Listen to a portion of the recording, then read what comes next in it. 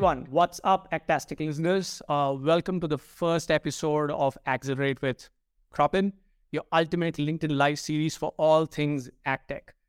2023 is here, and it's time to bring our A game to the field. We all know that the agriculture industry is non-stop. It never sleeps, and it's always growing. But this year, we are taking it to a whole new level.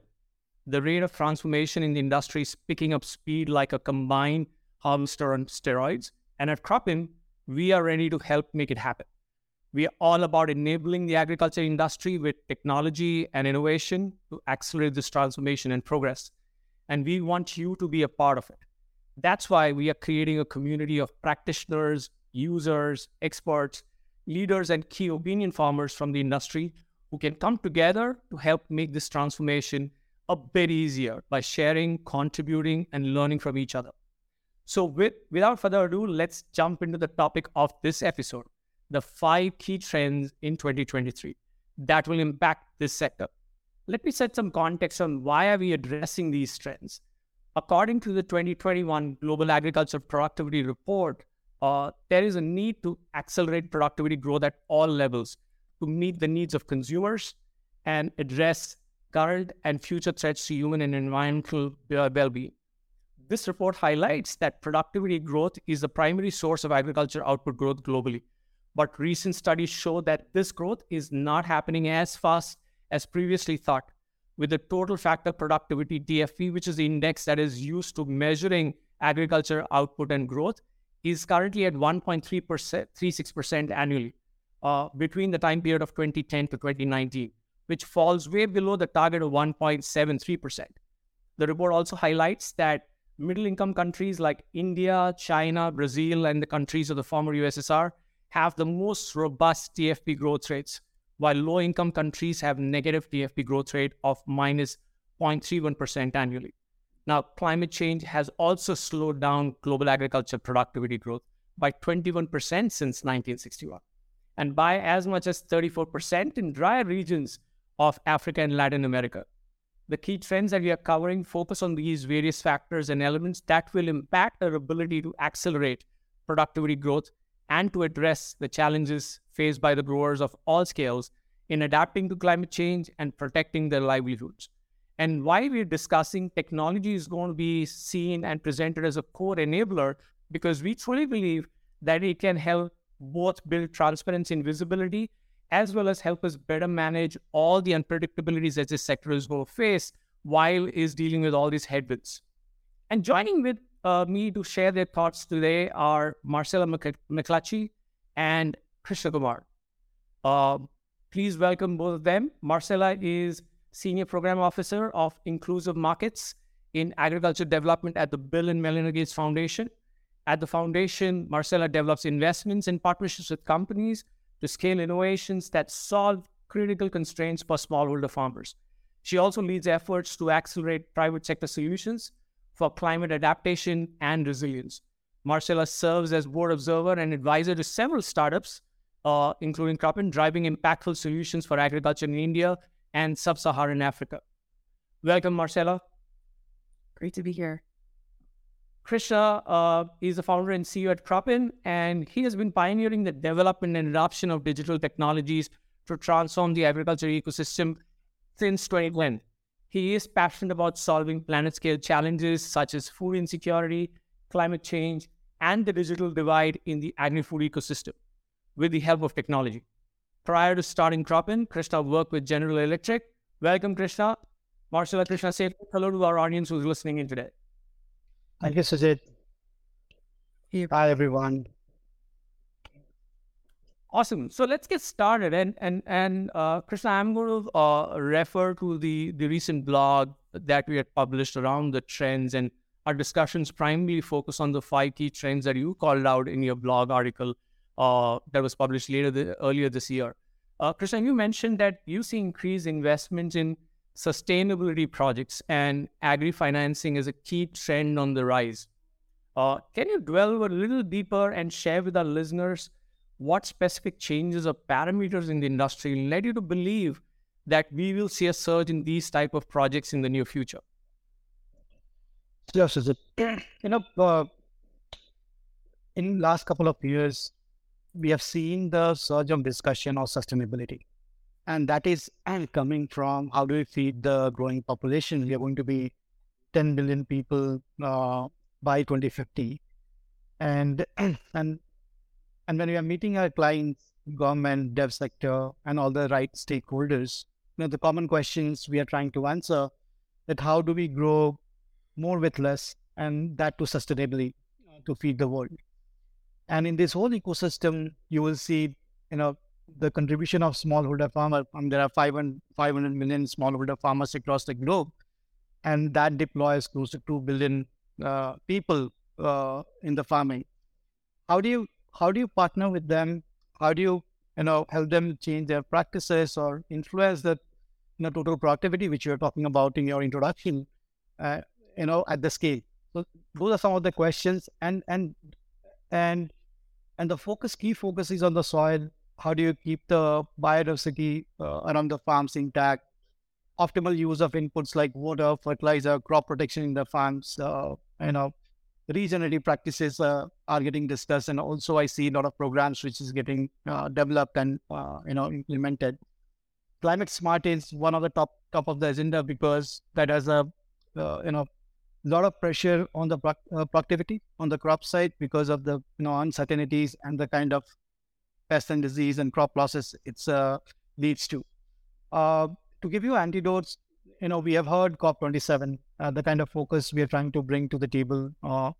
ADPC was trying to manage climate smart agriculture and trying to see how they can accelerate to the adoption of smallholders. World Bank, BMGF recent announcement, the focus towards smallholder farmers in Africa and build the resilience from the climate smart carbon and sustainability aspects of the smallholder. Uh, I was reading about USDA, USAID programs which has been rolled out across US in all the states where they're trying to find solution to the climate smart practices. How do they partner with the farmers to ensure the food security of the nation, and they adopt this technology. So not only the smallholder, but I can see the focus from the developed countries as well. How do they build the resilience in the whole ecosystem? Uh, and then you go on the any of the blogs or the websites of the large enterprises, small enterprises, they're all placing about sustainable goals and very, very clearly articulated goals there, right? And these are some of the pointers which makes you believe that this is happening on the ground. We are part of the many programs in different parts of the world supporting smallholder farmers on the climate smart, providing advisory to the smallholders, and these things are getting accelerated. And also, when we are discussing the client, this is very, very important, important pillars for the organization to adopt, and not only from the total productivity point of view, but also to build a sustainable business for long term for themselves as well. Uh, if you look at the recent announcement in Europe, the deforestation law, which was passed in the parliament, that is also a big commitment that they're not going to allow any food produced which has a footprint of the deforestation. And as you know, 70% of the deforestation happened because of the agriculture across the globe. 30% water is getting wastage because of the crop losses which is happening in different stages of the crop production and the cycles. So I think it's very, very important, and we have seen the impact in the water tables going down in California, South Africa, many parts of India, Africa, and LATAM. I don't think any part of the world is untouched with this problem, and I think it's the right time, right focus. And coming back to your second pointer, on the balancing side or the risk product side, I think it's very, very important to to combine the sustainability and the financing together, because we are talking about the smallholder. At one side, we want them to change their practices, adopt new seed varieties, use optimize various things at their farm to achieve the sustainability goal. But then, we don't have a robust process to finance them. And I was reading some of the reports from the European, you know, uh, Union Investment Bank, and and they even the large farmers are not untouched. Most 27% of their applications are rejected just because they find it very risky. Then new farmers coming into the business, I think they feel that they don't know the crop, and probably if they make the investment in those crops and businesses, it will fail, right? There's less data on the accounting, crop side, risk, and their understanding of the crop itself, right? And that's as a friction to accelerate the pace of financing. And I think with the newer technology, newer startup, digitization, crop intelligence at the scale, I think bringing a lot of data, which is opening up and lighting up the intelligence, and the kind of interaction we are having with the insurance guys or banks, public sector or private sector or the governments, and the kind of lead they've taken in terms of, take an example of PMFBY, where they want to ensure every farmer in the country and ensure their crop using the data, which we have, and they're trying to underwrite those risks and bring the payment faster basis all those outcomes. So I think we have seen the accelerated use of data and technology in the banking and financial sector as well, and the insurance sector, and this is going to accelerate over next few years. Thank you, Krishna. As in those facts and some of the commitments that you called out by various organizations, bodies, including governing bodies, etc., clearly call out the commitment to double down on all the commitments that have been made. And I think what is most important is when you look at sustainability projects and investing in building and supporting these, you need to have a long-term framework mindset, and that is critical because you're trying to ensure that this stays. And yeah, in that context, financing these projects and ensuring that you're able to build a lot more visibility and transparency for these kind of projects is also critical for finance to really flow in to be able to support these projects. With that, Marcella, with someone like yourself, with so much wealth of experience of interacting with various stakeholders in the agriculture industry, including technology providers like us, governments, and large agribusinesses, what is your perspective on the industry's readiness to invest and drive long-term impact in sustainability projects? And how do you see this impacting global agriculture productivity in the long term? Thanks, Sujit. Yeah, as Krishna mentioned, I think investments and investor interest in sustainability in agriculture is increasing dramatically. When it comes to sustainability and climate, I think stakeholders are demanding that private investors, governments, and companies take action and commit to these targets and take pledges around their commitment to sustainability. And I think in many areas, investors are hearing the call. I really don't think readiness of investors is the main problem. I think even despite some of the macroeconomic conditions that we're seeing, many actors have capital and they want to deploy it. So I think the challenge is less about investor readiness and a little bit more about aligning expectations, particularly around risk and return. So, on the public side, I think measuring the social benefits of sustainability and climate adaptation is pretty hard. We have a good metric for measuring climate mitigation around reduction in greenhouse gas emissions. We don't have that same kind of universally accepted, quantifiable metric when we start to talk about sustainability and adaptation. And, likely when we do have those metrics, they're going to need to be highly localized because sustainability and adaptation looks different in different places. So I think we have more work to do as a community and as an industry to build the business case and the social case for sustainability and to make the sustainable option the most attractive option from both a social and an economic perspective. It's always harder to do something that avoids harm in the future than it is to solve a problem in the most efficient way right now. So that's a tougher sell. So we need to really make that case and make it a no-brainer. I think on the private side, and this goes to your framing, I think, around total factor productivity. If we look at total factor productivity, we're looking at land, labor, capital, and material resources. So I think as some of the other components of total factor productivity, like land and labor, become more expensive and scarce, which is what we're seeing in many parts of the world, I do think that then investors will seek to deploy capital to drive productivity and efficiency gains. And some of the things that are capital intensive start to make more sense. So I also think that's when a lot of these digital and technology-based solutions start to look more and more attractive. But I think it's up to the solution providers to make these technologies the most attractive options and to make that business case really clearly. And those are some interesting points that you've made, Marcella, while they're also like almost like contrarian, um, localize but standardize. You want to support something that's long term, but you know what, everything is focused on today. Simple example is you would want to incentivize farmers to really solve for the long term, but you know what, they are driving their actions for sustainable livelihoods for today. They just want to ensure that they get through another season, another cycle, and so on and so forth. So these dichotomous challenges or demands is definitely really complex to manage. And like you called out, as in the whole ecosystem needs to come together to collaborate. And I think that's where sharing of information and knowledge a lot more openly is going to be super critical, so that we all can learn and figure out better ways of how we can contribute and do our part.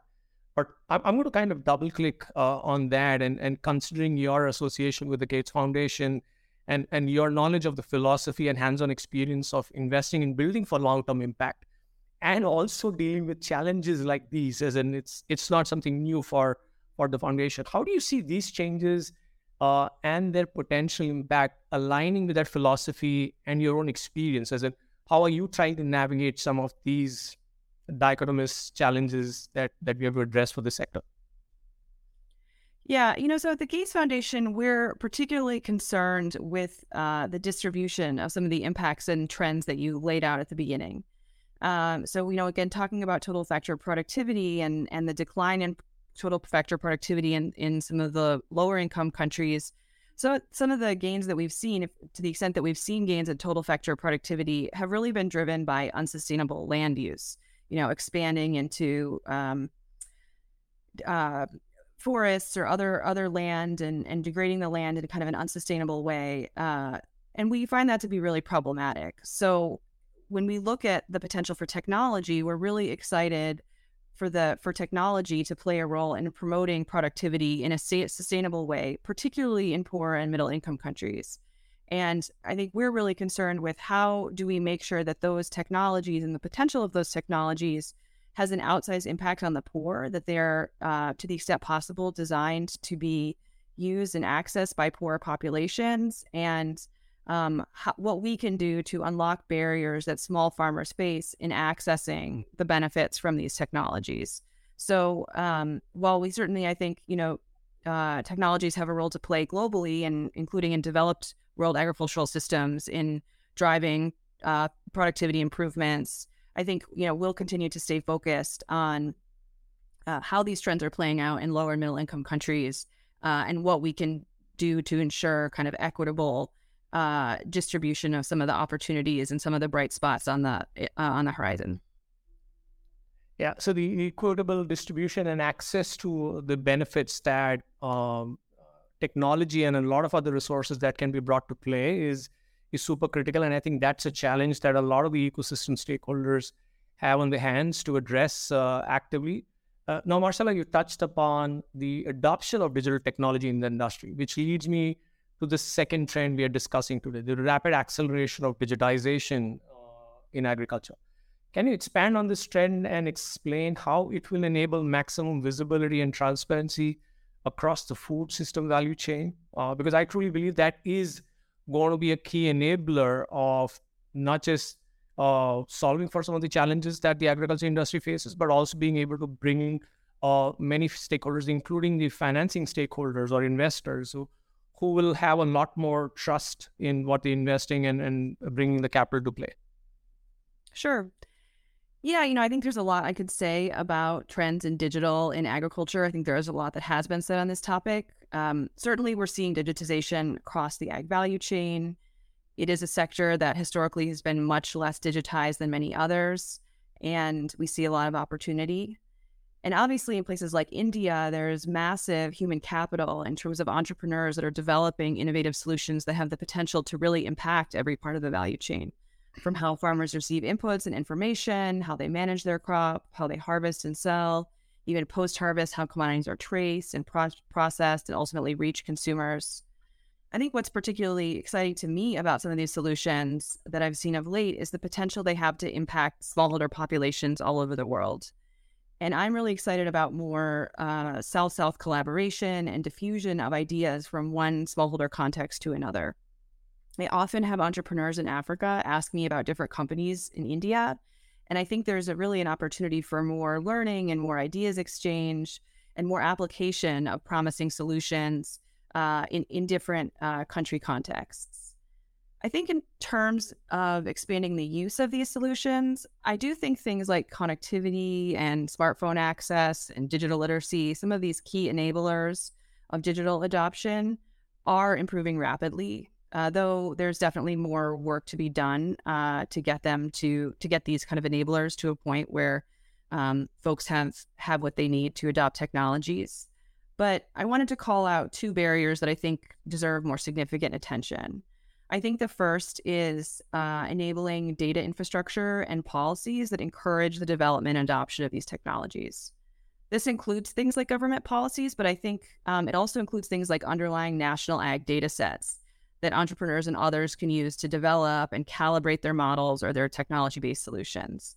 Things like farmer registries or digital land records, digital agronomic data, weather data infrastructure. These are really core data sets that, if made available, could serve a wide range of applications and could really crowd in a lot of innovators to build solutions on top of these data sets. So I think that's one thing that, particularly in ag, we're just it's a sector that's very has a dearth of a lot of key enabling data, and I think is needed if we are to kind of continue to develop some of these solutions that we want to see in this space.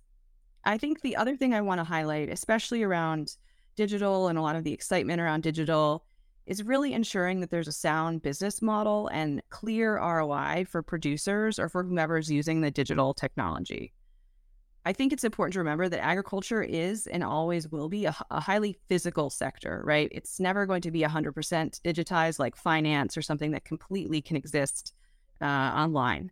So, I encourage companies that are developing digital technologies to really take time to understand how things are being done as the status quo, and what's the math or what are the economics of that status quo, right? For whomever they're trying to influence or whoever they're trying to serve, whether that's the producer or an agribusiness or someone else in the value chain. What's happening at present?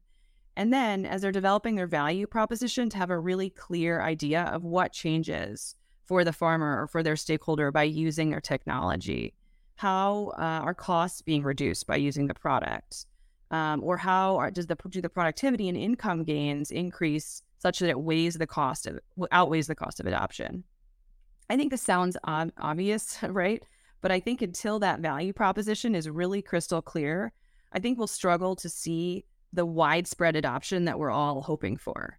I think, agriculture, as we all know, is an extremely risky sector, and farmers bear the most risk of anyone in the value chain.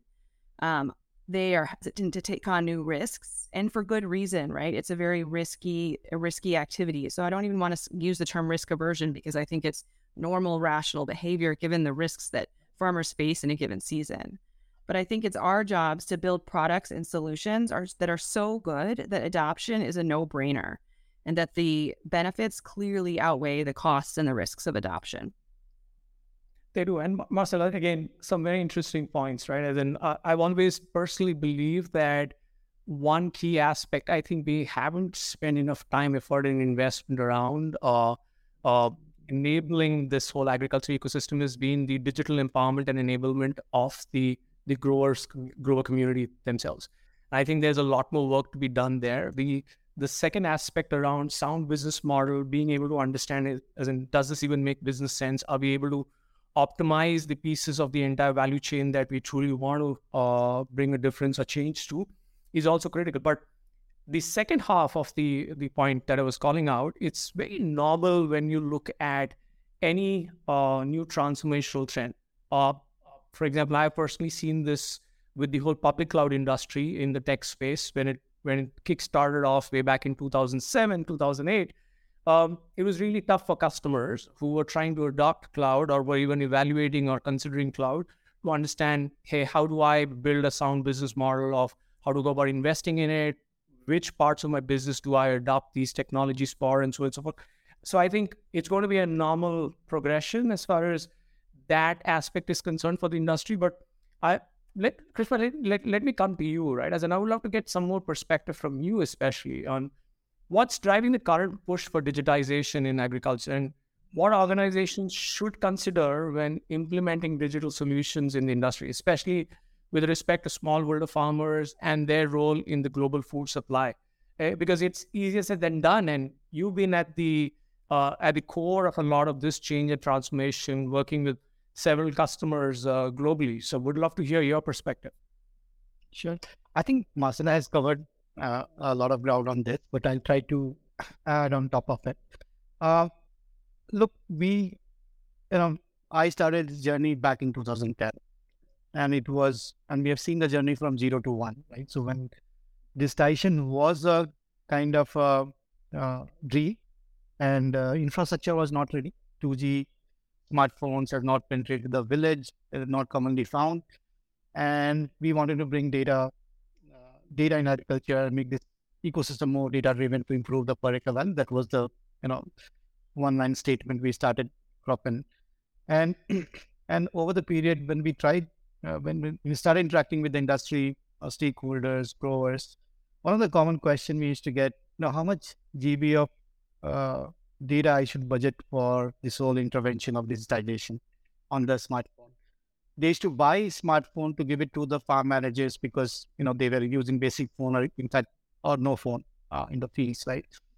And then we saw early adopters who wants to experiment. They made this investment. They wanted to see the value of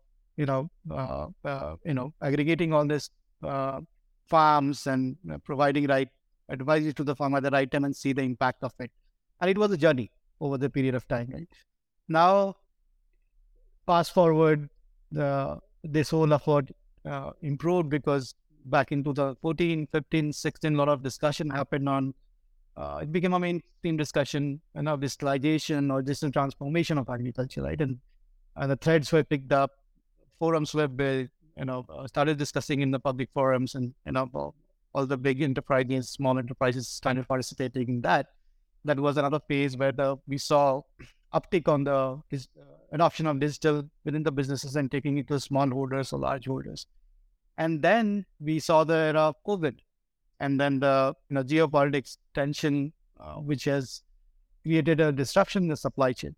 And we have seen the fertilizer prices going on. There's a prices of crops or the crop produce going up because the major producers are not able to supply those produce to the world. Majorly hit Africa and a different part of the world from that crisis. Now that has accelerated the pace of not only discussion but adoption of digital, because they want to make this investment for two front. One, to how do you react to the situation when you are not to get more intelligence on the farm remotely during the COVID period. But then discussion also came around, how do you deal with the supply chain disruption? How do you build the national food security or self-resilient supply chain within the country, right? So the government and the dev agencies or and the enterprises, they're all discussing this. What happens if something gets disrupted in the supply chain? And that calls for use of technology. You rightly mentioned industry cloud is one of the not one of the. I think it's a need of an hour because agriculture is so vast, so complex, and so many challenges to solve. It can't be the point solution. It has to be a industry cloud for intelligent agriculture where it's open and wide, and can, and you can build any solution, whether you want to solve for carbon sustainability, smallholder, largeholder, crop intelligence at the scale, right? And how do you structure those data? How do you make sure those year on year the crop knowledge is not getting lost because you are on a pen and paper, and then you need those intelligence to build a new variety of seed or faster data to wait and take those to market. And I think we need to speed up on the process and answer the digitization. And I think to summarize this, I think everything starts from the digitization, right? So once you digitize those farms, smallholder, large holders, you start generating data, then the second step comes in, right? So you do analytics, data correlations to see how do you provide this season over the next season by just putting simple maths. All right, what variety is performing, what kind of a disease more prone to this variety versus that variety in that region, right? So a lot of questions can be answered. And then comes the knowledge graph. How do you build the knowledge graph of different crops, different problem statement, how those dot connects, and you scale those knowledge graphs, not only one crop, but there are 10,000 different crops we grow globally. That's becomes the premise of everything. And then you are talking about the crop intelligence at the scale. So once you start putting your machine learning and AI to learn from the data, and it will start answering all the questions, and you are seeing the surge of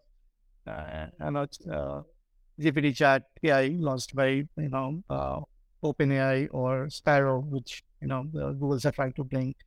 And you ask questions and you get the answers, right? And that's the power of the knowledge graph and intelligence which you build. And then once you have those intelligence, you are going to solve the problem of sustainability, carbon, climate smart, and then you have to use the framework to disseminate that information to the right stakeholder, to growers or to people who are going to take decisions. And that brings the complete transparency, data knowledge, right? The crop knowledge, a vast knowledge, which we have not been able to collect over, last 100 years or, last several thousand years. And I think that will accelerate the pace of innovation. So digitization is the starting point. And we are seeing even the, startups or small companies, mid-sized companies, they are all, whoever doing agriculture, they want to see how they can leverage digital tools to accelerate their pace of innovation in their field, right? So at least they have started asking. We are seeing, the surge of queries, and which was not there back in, the journey which we have taken from since 2010. So I think the pace has been accelerated, and I think and you will see, faster adoption coming down the line because of all the scenarios we just spoke. And it will be on top of the agenda for all the stakeholders who are operating in the agriculture sector. Yeah, the pace of adoption will definitely increase, but there are obviously challenges like what Marcella called out, as in, I think the ecosystem still has to figure out the right business models, how they go about investing in it. But Krisha, you gave a perfect reference of a framework, and I think it has to be addressed along with this combination of challenge, right? As in, I've got localized issues and challenges to address, but at the same time, I've got global operations to manage, because it's a broad, interconnected ecosystem, very similar to the financial ecosystem. It's not disconnected. How much we want to consider that it is disconnected, it isn't. Yeah. But the approach to start with digitization, ensure that you're able to build a data infrastructure, and this is to the point that Marcella brought about, right? How can we build a robust data infrastructure, ideally at the country level, because I think that is important, and then eventually at the global level, because around which we can build policies. A great example is some of the value that's been unlocked in countries like India, for example, with the whole Aadhaar framework and the UPI ecosystem, on how the fintech ecosystem has been enabled with that, by building a robust a KYC and a data infrastructure to enable the financial ecosystem in the country. So I think the ag ecosystem also requires something very, very similar. There is a template, and I think a template that's been tried and tested and iterated over by multiple agribusinesses and governments, etc., over the years, along with technology partners like Cropin and several others who are operating in the ecosystem. And that is going to be key to really building customized enablement solutions for growers of different scales. And this is the perfect segue to the third trend that we are covering. And that is to focus on smallholder farmer enablement and empowerment. We are clearly seeing a shift in the agribusiness industry towards a grower-centric approach, where companies are developing and providing customized services and products based on the understanding of the growers they engage with. This pivot towards smallholder farmers has the potential to greatly benefit the ecosystem of emerging markets, especially. In order to achieve sustainable development, we must address this issue at the grassroots level, though. Smallholder farmers need support and enablement to build sustainable livelihoods, while also participating as equal stakeholders in building the future of the global food system. While there are many startups working with farmers to educate and empower them today to deploy and adopt the latest technology and access to information, this is an area that needs increased investment and commitment from all players, including governments, development agencies, and agribusinesses. Now, my question to you, Marcella, is how do you see this trend playing out globally? Are we seeing only startups directly working with farmers? Like the point that you made, how entrepreneurs in Africa want to learn from what entrepreneurs in India are trying, and how are they solving for things? Or are larger enterprises also collaborating and working towards building relationships and empowering farmers to adopt new technologies and build sustainable livelihoods? And what are some of the key outcomes organizations should really focus on when they embark on this journey to measure success and impact? Yeah, I think the answer to this question, I mean, to start, is very value chain and region dependent. So I think some commodities like coffee or cocoa, for instance, those are predominantly grown by smallholder farmers, particularly in Africa, and they will likely continue to be for the foreseeable future. I will say that I think other commodity growers in some of the other value chains would prefer to source from larger and more professionalized growers if that was an option that was available to them. We see some companies working with smallholder farmers because that's the farming population in the country where they're operating. So I think if companies do have that choice, then it comes down to what's the business case for serving from smallholder farmers. And we found that the key to increasing engagement with smallholder farming populations is really to ensure that sourcing from smallholders or serving smallholders as customers is really the least costly and risky option. And that's where technology and innovation comes in and has a huge role to play. I believe that if businesses have the tools enabling to educate their farmers, to MOPs have greater predictability over the quality and the quantity and the timing of their harvests, all of this makes working with smallholders considerably easier. We're also looking at things like bundled services. How do you, if you're able to package a suite of services like information and inputs and finance is really critical here, along with offtake, does that, make the smallholder farmer proposition more attractive? I do think that the kind of increased trend that we talked about at the beginning around sustainability and responsible sourcing and some of the pressure that we're seeing being put on agribusinesses to ensure responsible practices has led to more willingness to work with small scale producers. Again, particularly if you can use technology to trace the produce and ensure that farmers are using best practices. So, I think there are some positive trends on the horizon that make working with small farmers easier, but I don't think it's necessarily a given that agribusinesses will always choose to work with small farmers if there's other options on the table. Now, when looking at success and measuring impact, there's a lot of different ways to measure impact. I think it all really comes down to how does one's engagement strengthen a farming family's livelihoods. So, you can look at things like value capture, how much is the commodity worth and how much of that value are farmers capturing, or the things that you can do to increase farmer value capture. You can look at farmer incomes, look at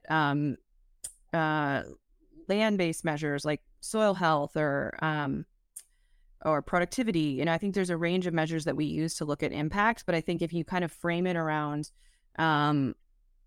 what is the kind of change in livelihood that a farmer is experiencing, there are many different metrics that you could look at.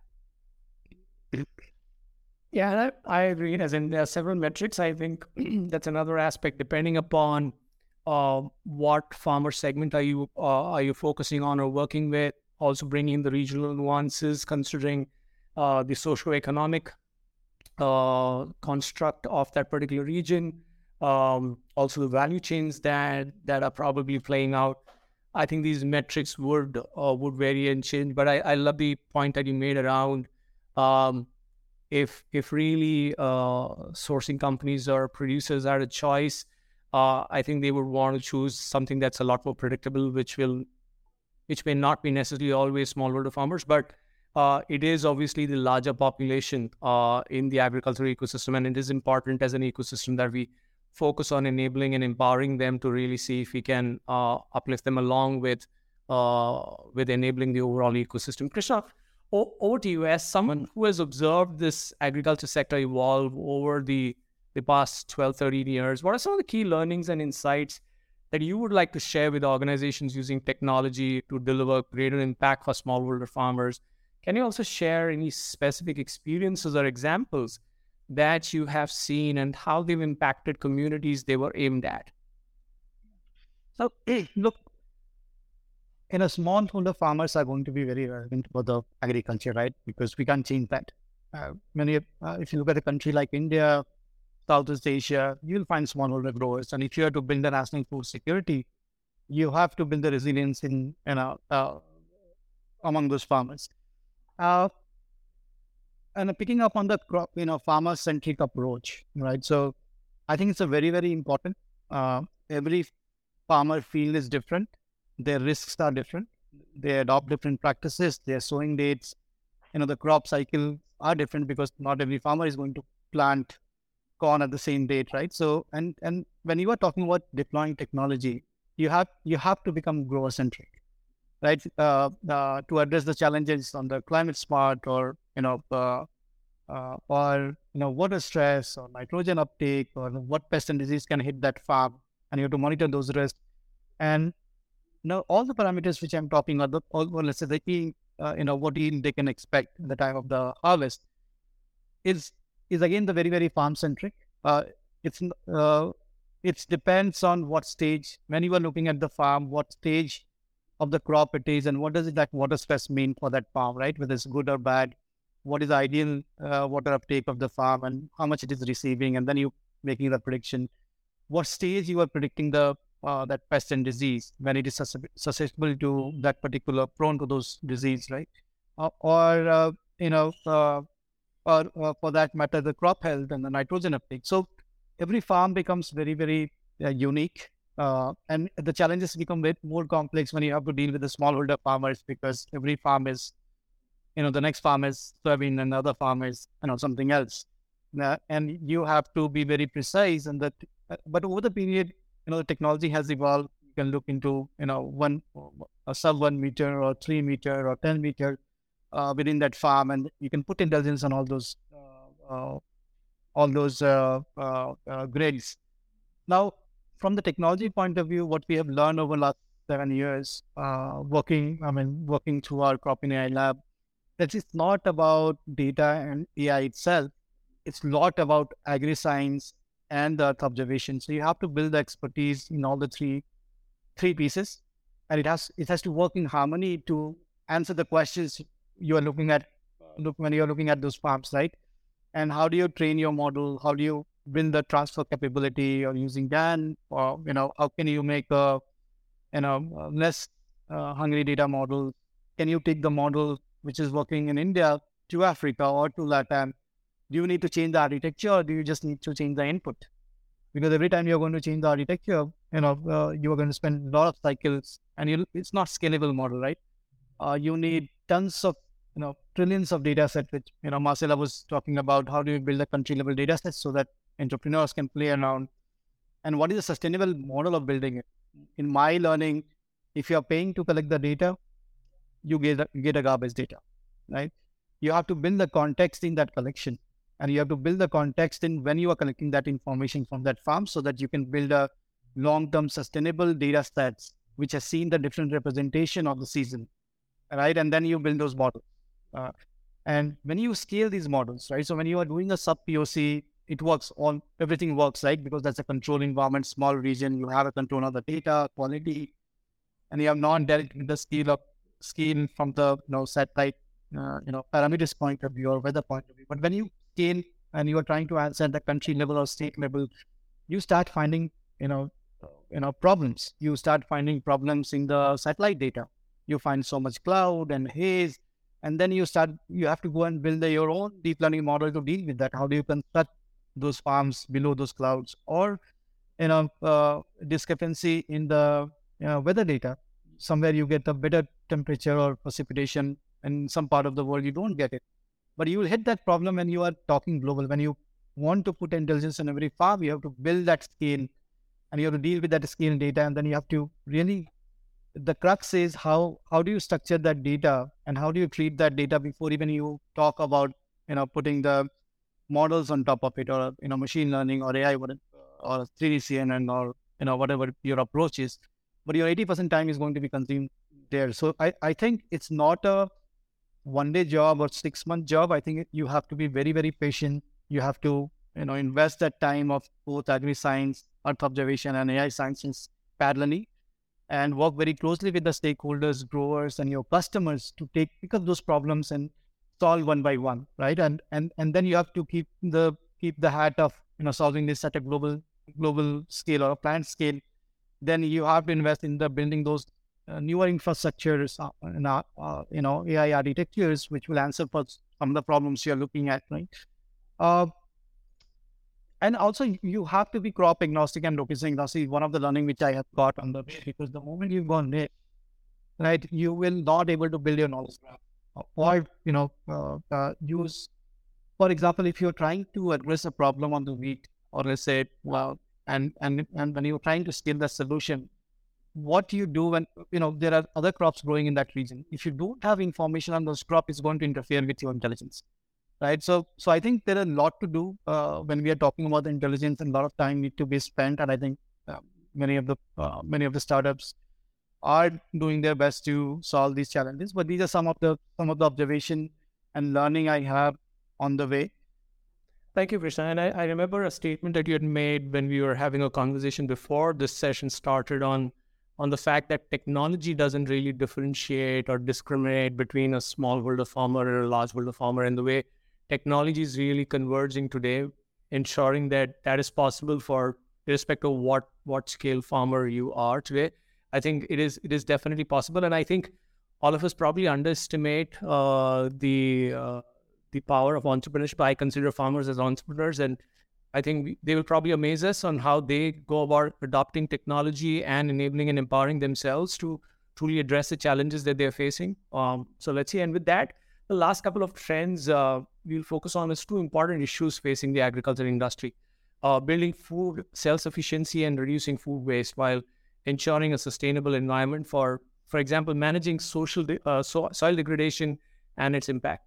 Marcelo, given the multiple challenges currently facing the global food ecosystem, it's clear that building food self-sufficiency and reducing food waste are critical issues for all players in the ecosystem, especially considering that today 1/3 of food produced globally is either lost or wasted at different stages, from the field to packaging, warehousing, and distribution.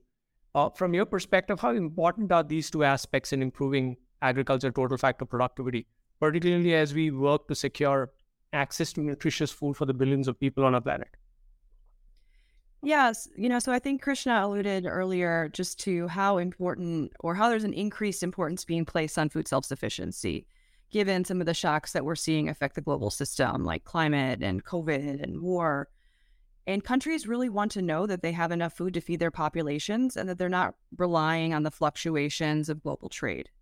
So to that end, we've been investing in better predictive information to project food balances in a given season so that countries can start planning earlier and enacting more predictable policies to ensure that they'll have enough food at harvest time. But I do think that there's just increased attention, being paid to this issue.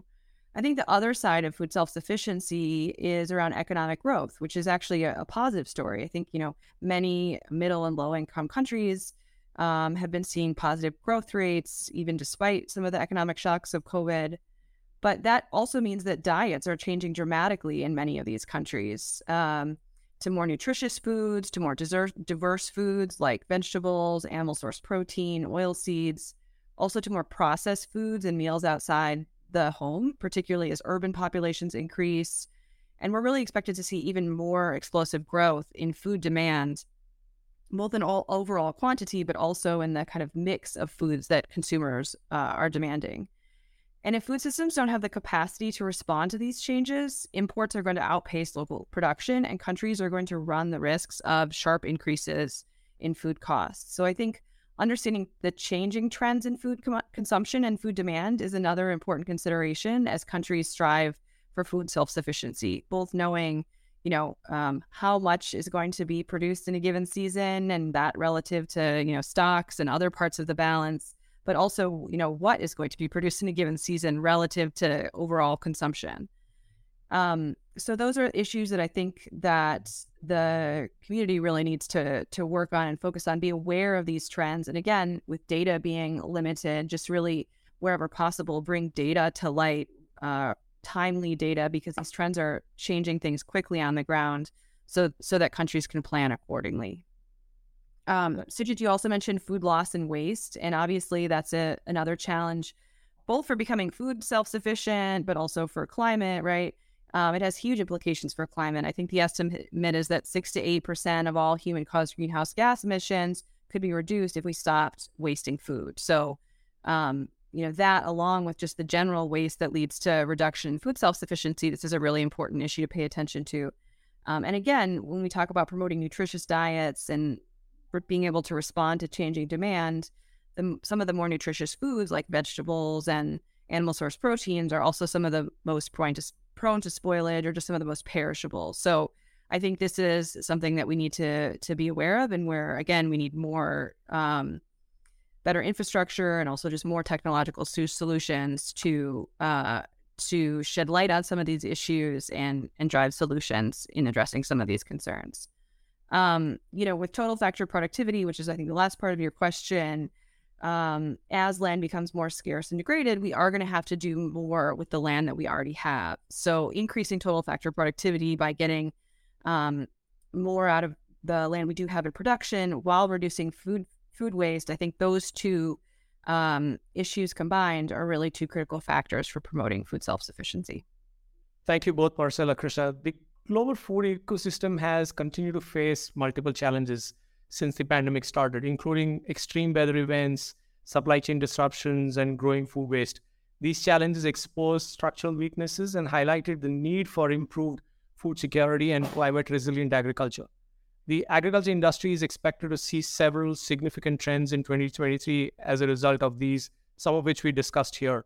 Number one, agri-financing and sustainability investments will see a surge, with private sector contributions reaching new heights.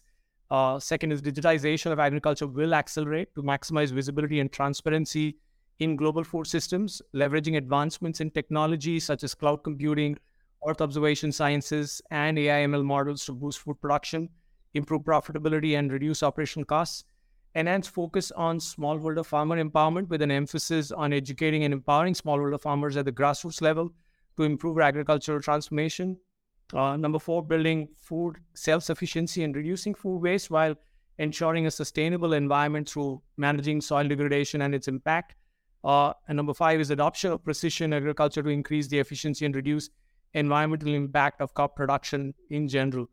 Overall, technology will be a key enabler, as was very obvious in our conversation today, in addressing these challenges, from digitization and precision agriculture to the empowerment of smallholder farmers. And organizations, governments must collaborate and focus on finding meaningful solutions to not only future-proof agriculture, but also to feed the planet sustainably. Thank you, Marcella and Krishna, for sharing your perspectives with our audience. Thanks, everyone.